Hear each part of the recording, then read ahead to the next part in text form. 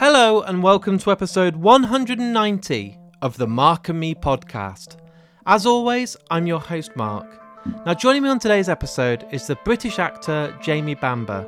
We get to sit down and talk all about his acting career to date, including his roles in Marcella, Law and Order, and of course I didn't miss out the incredible masterpiece of TV, Battlestar Galactica.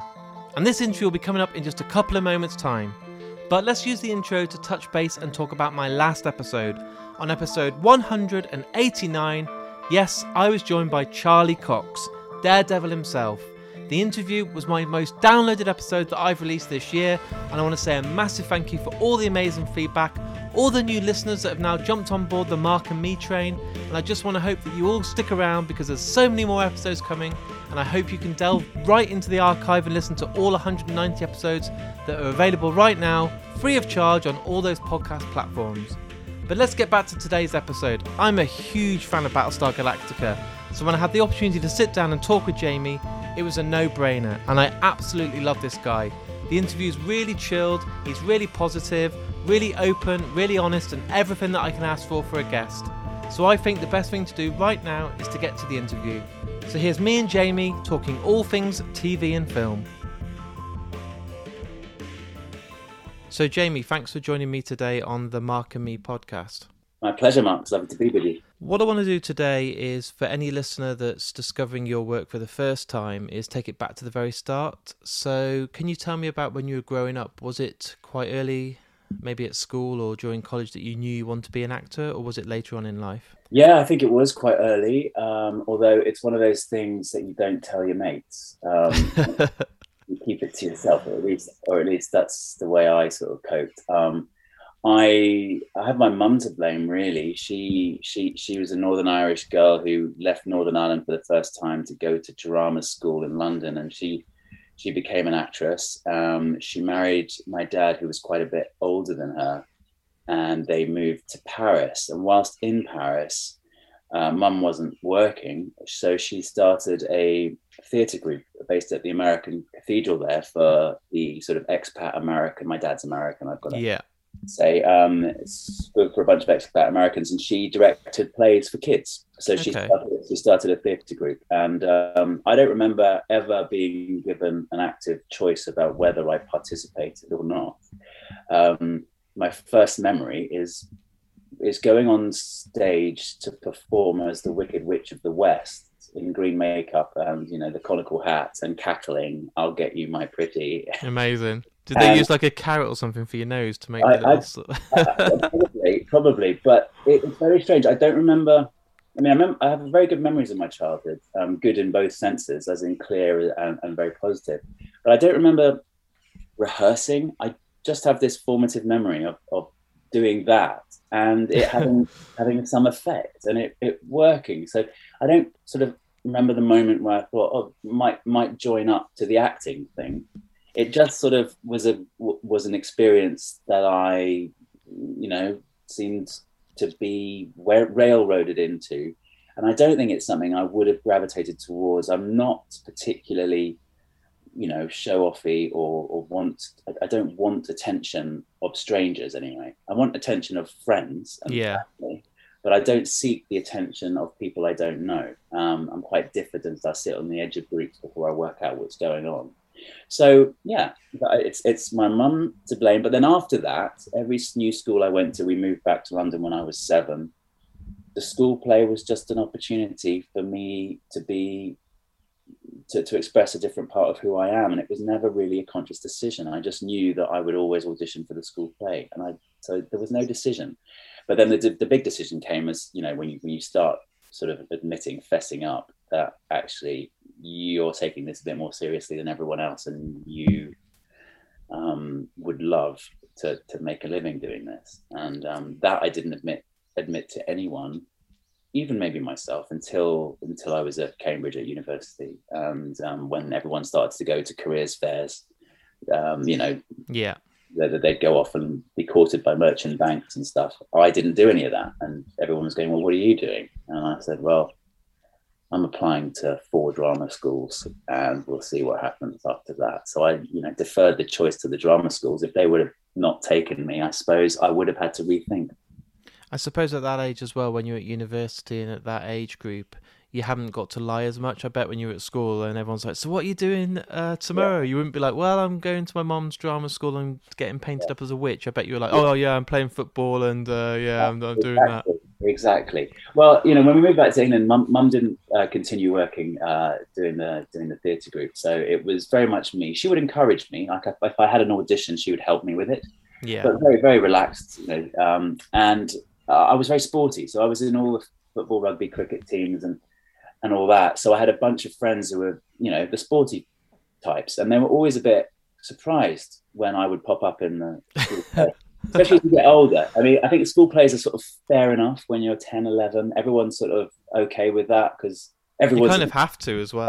Everyone's in the chorus. Anyway. Yeah, you have to be involved somehow. If you're going to be in the chorus, you may as well step out and get a solo spotlight at some point. But the moment that all changed was when I went to the senior school, and about 14, and I had the lead in the junior play at school. And then your mates from the rugby team come and watch you on a Saturday night, and it's quite interesting, the response. I have to say, mine were very encouraging, and a rounded bunch they were. But I always had a foot in 3 camps, and that continued all the way to Cambridge, where I sort of had a pattern over my 3 years. I would play rugby quite competitively in the first term for the college and the university, and then in the second term I would do a play, and then in the third term I would catch up on all the work that I'd missed and try and pass an exam or two. And that's really what I did for all 3 of my years at Cambridge. And when did it become a reality that you said that obviously you were applying and looking at all these different options and wanting to be involved, and everyone else was probably doing the academical stuff of business law degrees and all these sorts of things? When was it for you that it clicked, that you thought, actually, I'm going to take this, and when I go to these career fairs, I'm going to make a go of it and actually become an actor? Can you remember those first auditions or those days that it became reality?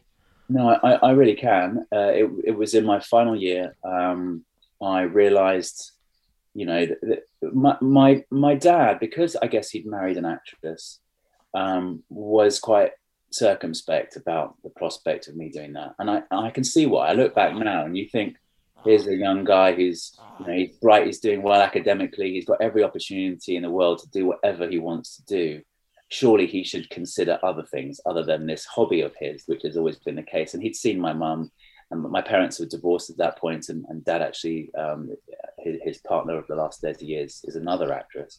So he's really seen it firsthand.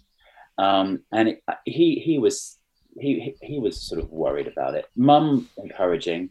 Then mum's new husband sent me all sorts of applications to the Foreign Office because I was studying languages. And so they were all, saying, well, you're perfectly placed to go into this. And looking back on it, and I think I would have loved it. I've got friends now very high in the Foreign Office who are doing wonderful things for the country, and really interesting career paths they've chosen. And there is a bit of me that looks at them and go, why didn't I even consider that? But I didn't. What I had in front of me was brochures for drama schools. And again, I don't know if it's a coward's way of doing it, but when you're at Cambridge, acting is quite competitive at Cambridge. There's a lot going on. There's a lot of personalities. There's a well-trodden path between, the Amateur Dramatic Club, the ADC, at Cambridge, the Footlights, and, the professional acting world. And there's a big sort of battle for agents and stuff. And I wasn't really in the center of it. So my decision was, I'll apply to the best 4 drama schools that offer a 1-year postgraduate or 2-year course. I didn't want to do 3. I didn't want to go back to the beginning. So I'll apply to all 4 of what I consider to be the best. And if I get in, I'll go. If I don't, that's it. I'm not going to kid myself anymore. Okay. I will look at other options.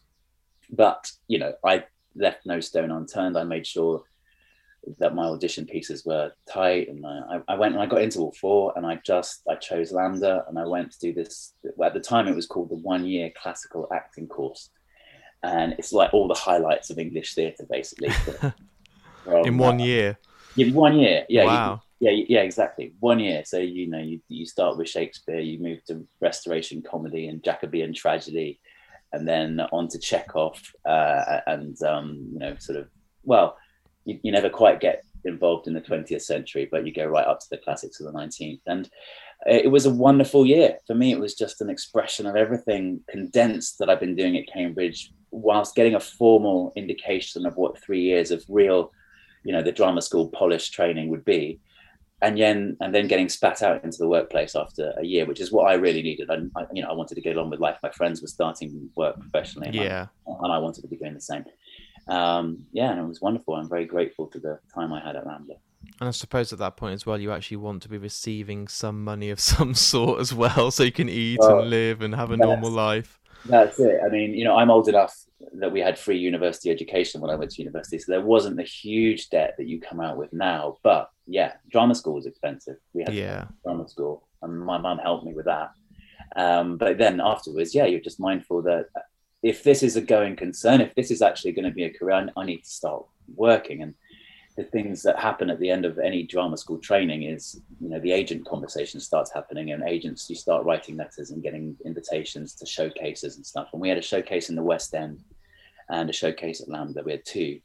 But our course wasn't the course that everyone gets excited about, because it's not the one where, they encourage their star actors, young actors, to go and do a 3-year training. And I didn't want to do that. So we were on a course where there were a lot of international students, a lot of Americans, a lot of Scandinavians, English, French guy, from all over the world, basically. So it wasn't the one that agents clamor to go and see, because it was a bit hit and miss. Yeah. But I was very lucky. I got interest from 3 or 4 different agents. I took representation from a couple just on an ad hoc basis while I was still at drama school. And then I went to audition for the Hubbards, big casting directors in London, while I was still there for, I think it was an independent film. And then they ushered me down the corridor to meet a director for this new Hornblower television Amazing series. So that was my first successful audition. I auditioned for Well, it wasn't successful actually, because I auditioned for the lead, and we did a screen test, and obviously my now great friend Johan Griffith got the title role, but they found another role for me in it. That was my first gig. So I had that in place when I finished LAMDA. Had to wait a couple of months for it to start. But that was really weird, because television had never, ever been on my radar. It wasn't what interested me. I was interested in the theatre and film to some degree. Obviously, everyone's a fan of films, but I never watched television drama growing up. Very rarely, like only when it was a Dennis Potter or Brighthead, one of the big ones that the whole country stopped to watch. I wasn't like watching the regular TV drama. It wasn't on my radar. I was much more of a fan of classical theatre, and I would get on the train and go into the RSC and the National and watch Mark Rylance and Derek Jacobi and whoever was on the stage at the time. But I mean, it's really strange, isn't it? Because then obviously your career panned out in a different way to that, and it's mostly TV. And, a year after you wrapped up Hornblower, a lot of my listeners are huge sci-fi fans and huge TV fans, and if I don't mention Battlestar today, they'll just be like, I'm not listening to your podcast ever again. But you invested so many years in that show, and it is genuinely in all the top 10 TV shows of all time, isn't it? It's up there with Sopranos, it's up there with Breaking Bad, Lost. Everybody loves Battlestar Galactica, so to be involved in such an amazing show only a year after wrapping up Hornblower must have been incredible. Yeah, and it still is, looking back, because again, not on my radar of things where I thought I'd end up. Just no, I had this American passport, so I very early on, LAMDA actually took us to America to do a showcase in New York, and on the back of that, one of the soaps there that shoots in New York was sort of interested in me for a tiny bit, and I remember thinking, this is amazingly exciting to be in New York and doing a showcase. And when I first went to LA, it was because a couple of the LA big agents, well, I say big agents, sort of the second tier of agents, would come to London every year and sit in the lobby of the Dorchester, and basically sort of welcome a phalanx of young actors that the English agents had lined up to parade in front of them. It wasn't quite that heartless, but I had tea basically with a guy, J. Michael Bloom, in the Dorchester, and he offered me representation then and there, which my then agent Christina Shepherd had set up in London. And so as a result, I got this sort of standing invitation to come to LA, to go to Hollywood and see what it was like. So I had started doing that as a 25-year-old actor, really thrown by LA. Thought of myself Yeah. as an American and just could not assimilate what LA was. I couldn't understand the buildings. They seemed to be made of cardboard. I couldn't understand the culture, the driving, how private the place is, and I hated it. Yeah. I really didn't like it, and I came back from that first experience thinking, do you know what? I don't think that's for me. I don't think I'll go back there again. But they had this. They still have it to some degree. This pilot season sort of rigmarole. So it comes around every year, and then the pressure comes on, and I would go back every year and have a go. And Battlestar was maybe the third or fourth year that I'd gone in there to try and get something. Maybe, yeah, about that. I'd been about 3 or 4 times. Never had any luck with the pilots. And this script, my manager just threw it on the table. I was staying in his guest house. We were penniless. Kerry and I had just discovered that we were pregnant. We weren't married. So life was a bit scary. It was one of those moments where, okay, now you've got to grow up. Yeah. To provide for a young family. So LA was the obvious place to go, and that's where you rolled the dice and tried to win the lottery. And anyway, this was the script on the table. I remembered it from as a kid. I'd watched Battlestar Galactica as a 5-6-year-old. So I had those hazy childhood memories, saw this script and thought, oh my goodness, why would you do it? I mean, it was great. Why would you do that again? Anyway, I read it. The script was completely different from what I expected. And then, the casting process took about 2 weeks, but by the end of the 2 weeks, I'd won this role. And then even then, you have no idea. It was on the Sci-Fi Channel, cable TV, making drama series was in its infancy in the US at that point. It wasn't something really that sort of hit the radar. So the show was just a series of major moments where you go, wow, this is happening. Wow, this is happening. Wow, this is happening. Wow, this is happening. And I remember, winning the role was just one of them. Playing a character called Apollo, that's kind of an iconic television role, was another. And then the press anticipation, the fan backlash and hatred that we were desecrating a 70s beloved, a jewel in the crown of American TV. And then gradually, when it started to air, and even that was a process because the pilot only got picked up by the skin of its teeth because it was very expensive, and Sky in Britain had to come on board. And then it was somewhere in season 1, once we started airing, and Time magazine and Rolling Stone and Newsweek and these big national publications in the US that are sort of the serious publications started to say, watch this show. And the Iraq War was going on, the second Iraq War at the time. And on our show, Ron and David, who are both sort of political science majors, who were writing it and producing it, they were basically channeling the American response to 9/11 and the Iraq War and what was deemed to be a threat to our very, our identity, our future, our survival as a nation in the face of this unseen, foe that walks around among us. And they used asylums and all that as a metaphor for what was going on in the news. And as a result, it really touched a nerve, and we became a real talking point on the news. We were referenced on lots of news programs and entered popular culture in a way that you don't expect for a show that was only getting 3, 4, 5 million viewers, and at a time when a big hit in the US would get 20. We were sort of under the radar, and then it grew and grew and grew, and people are discovering it still today, and it's still relevant. I watched it in lockdown with my teenage daughters who are finally old enough, and some of it really sings. Some of it is, I was pretty blown away because I couldn't remember it. It's hit and miss. There are some episodes that are not so good, but some of it's truly great, and I'm very proud to have been involved. Did your children love it? Yeah, they did. Yeah. They really did. They really did. I was surprised because I was away shooting whilst they started watching it with my wife, and I came and ducked into it, and I got caught up in it. And then by the end, for our final episode, Isla, my eldest, put on a sort of Battlestar themed drinks party with all the drinks from the show and all the food, and she sort of created it all up, and we sat there. It was really touching that she'd done that. Very special. And obviously then it led to a lot more TV work. I know we're limited for time, but Marcella, and obviously now we were talking about Innocent, which is now on its 2nd season, which is going to be coming out for people to check out. You must never look back now. I know you said you were sat watching people like Rylance in the theatre, but not knowing that TV was for you. But you are made for TV, aren't you? The career you've had and the roles you've taken on, you've just exceeded. And every review I see is always highlighting just how strong you are, and you must be so proud of the way that it's probably destined for you. That's very kind of you to say. I don't think in those terms about my my position within the whole thing. The thing for me is I happen to have walked into a moment where television really discovered what it was. It's evolved in the last 20 years of my life.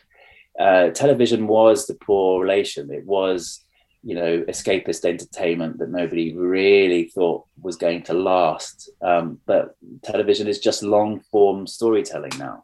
Serialized television is movies that it's serialized movies. That's really where it's found its strength. And it's got to the point where the episodic television model, your Magnum PIs and the A-Team that I grew up with, that stuff's clinging on for dear life, because people they're longing for something that they can dip into and out of, and it's almost like the novel form of storytelling has moved from novels, although novels have had a very good COVID, onto the screens. And so, yeah, it's a golden age. It's definitely a golden age. I don't think of it as television anymore. No. We look at the actors that are now preferring to do TV than film, and they're what used to be the big movie stars. And the big movie stars of today tend to be, the blockbuster movie stars, the action stars, the Marvel stars. Yeah. And, they've cut their teeth in a different way. So the serious actors that I admire, most of them are doing long form stories on television. So I just, I've not made any decisions in my career. I've literally responded to what's going on. And it's got to the point now where I'm in my middle age and thinking maybe I should make some decisions and try and plan things. But everything that's happened to me has been an accident, to be honest. And I kind of like it that way. For me, good news, the jobs that have really changed my life have been surprises. They're not things that I have sought or developed or been involved with from a very early stage. And that's the difference now, is I'm trying to be a bit more grown up and a bit more, I've got a grown up daughter now, and it's time for me to, I'm doing a bit more writing. I'm doing a bit more working with other producers, bringing things to market, trying to be a bit in charge of where I go, and working with my wife, who's also starting, out as a producer. So yeah, that's the difference I find, is when you get a bit older, and look, I've had a lovely career, but I haven't done the jobs that I wanted to do, actually, to be honest. Those ones are extremely competitive, and I'm not quite, getting to choose.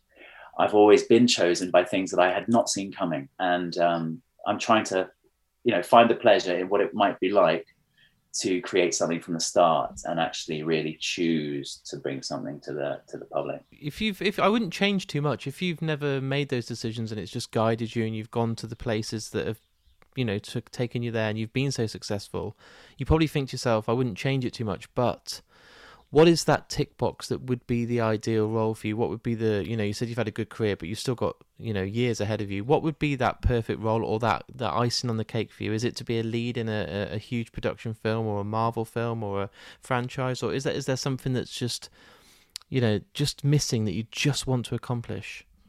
At the moment, I've done a couple of auditions recently for real characters. And I there is a massive shortcut to sort of acclaim in our industry, which is to portray someone's from history or from recent history that everyone's very familiar with. And I'm not saying that I'm playing I want the glory of this, but I recently did a tape. I'm not going to say what it was, but I just loved that the ability to sort of unhook some items that are on the shelf there that people will automatically respond to, and then try to develop a character which is entirely, has to come from within.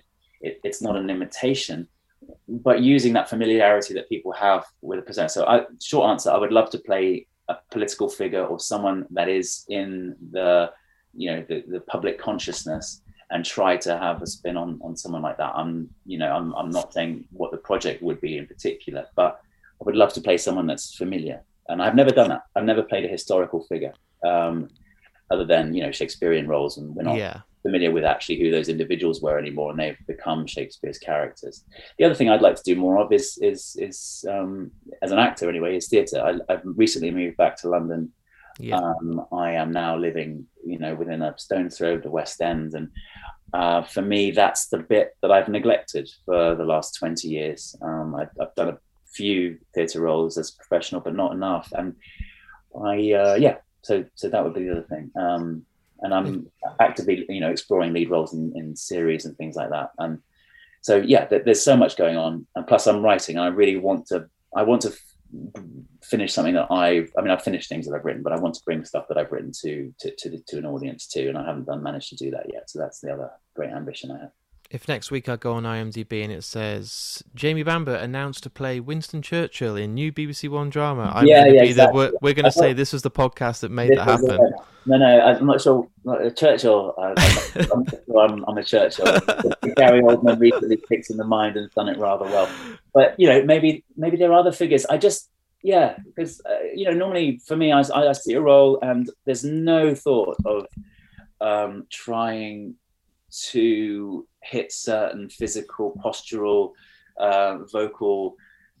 I'm just trying to feel it from within, and I would quite like to play with that sort of the joyful dress-upness of hitting somebody's, just adopting someone's mannerisms as well, and then using what you have inside to bring a sort of something else than they actually are historically.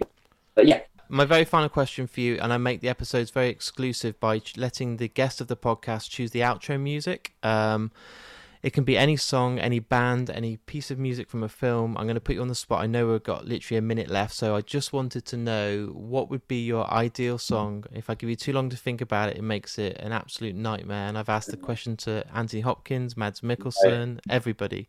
What would you like to be your outro song for this episode? Starman, David Bowie. Well, I saw that at Glastonbury 21 years ago. Absolute masterpiece. Did you? Oh, amazing! I've never seen him live, I have to say, but he's been the soundtrack of my sort of life ever since I was a teenager at school, and I was driving around East Sheen in a green Morris Minor with a tape deck of changes, and that's what we would listen to on a Friday night as we were. As I was the first to drive of my friends, so I was the taxi service. Incredible. Starman would be the one. Thank you so much for your time. We've gone over, so I'm conscious that I need to go. And it's been an absolute pleasure to talk to you today. So thanks for your time. Lovely to meet you. Good luck with it. Brilliant. I'll speak to you soon. So there it is. There's my interview with me and the lovely Jamie Bamber.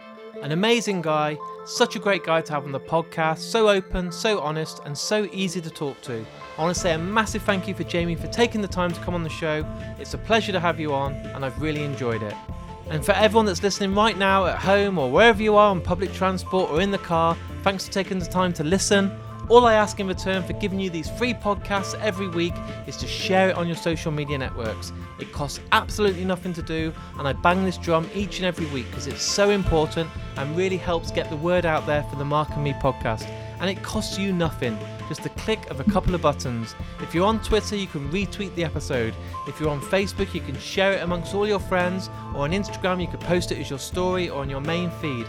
It really does make a huge difference, and I really appreciate it. And I see more and more listeners every week doing this, and the numbers go up and up. So thank you. So please keep doing this, and I'll be forever in debt to you. And if you've really enjoyed today's episode, I have a Patreon page. If you're new to Patreon and you don't know what this is, it's basically like buying me a coffee or giving me a cup of tea to say thanks for doing the podcast. Each and every month, thanks to the amazing Vice Press who give, in my opinion, the best posters out there. Also, Richer Sounds who, if you're going to buy a TV or a home cinema system, they're the guys to deal with. And the incredible Last Exit to Nowhere. Amazing film t-shirts that you will just want to buy the lot. All those guys each and every month come and bring some incredible prizes, and that's my way of saying thank you for supporting the podcast. You'll always get the podcast for free, but if you just feel like giving me a quid or two, do this via my Patreon and you can be in the chance of winning some amazing prizes, and all that goes back into the podcast, allows me to go out there, travel the country and do more and more interviews for you guys at home. So it really is a win-win, and it really goes a long way. So please, if you've enjoyed today, just buy me a cup of tea. It really helps. I'll be back in only a few days' time. It's really busy as always. I've had a week off for my birthday recently, but I'm back now and I'm not slowing down. So I'll be back with a brand new episode very soon. So until then, look after yourself, take care, be safe, and I'll see you all soon.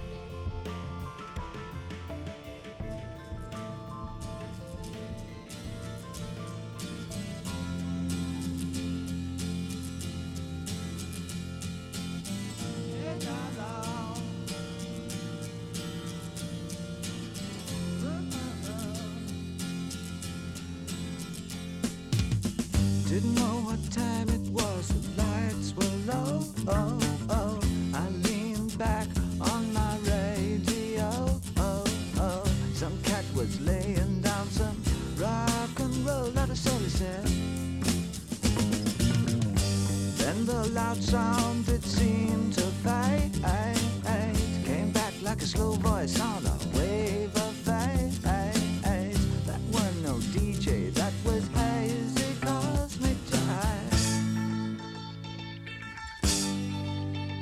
There's a starman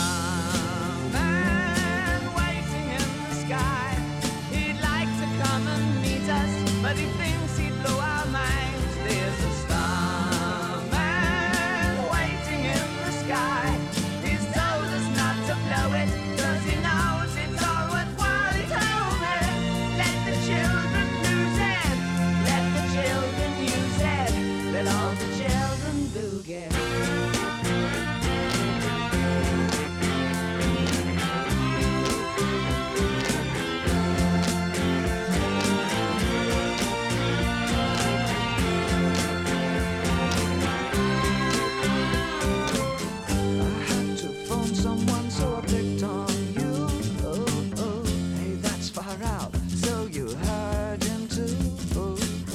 Switch on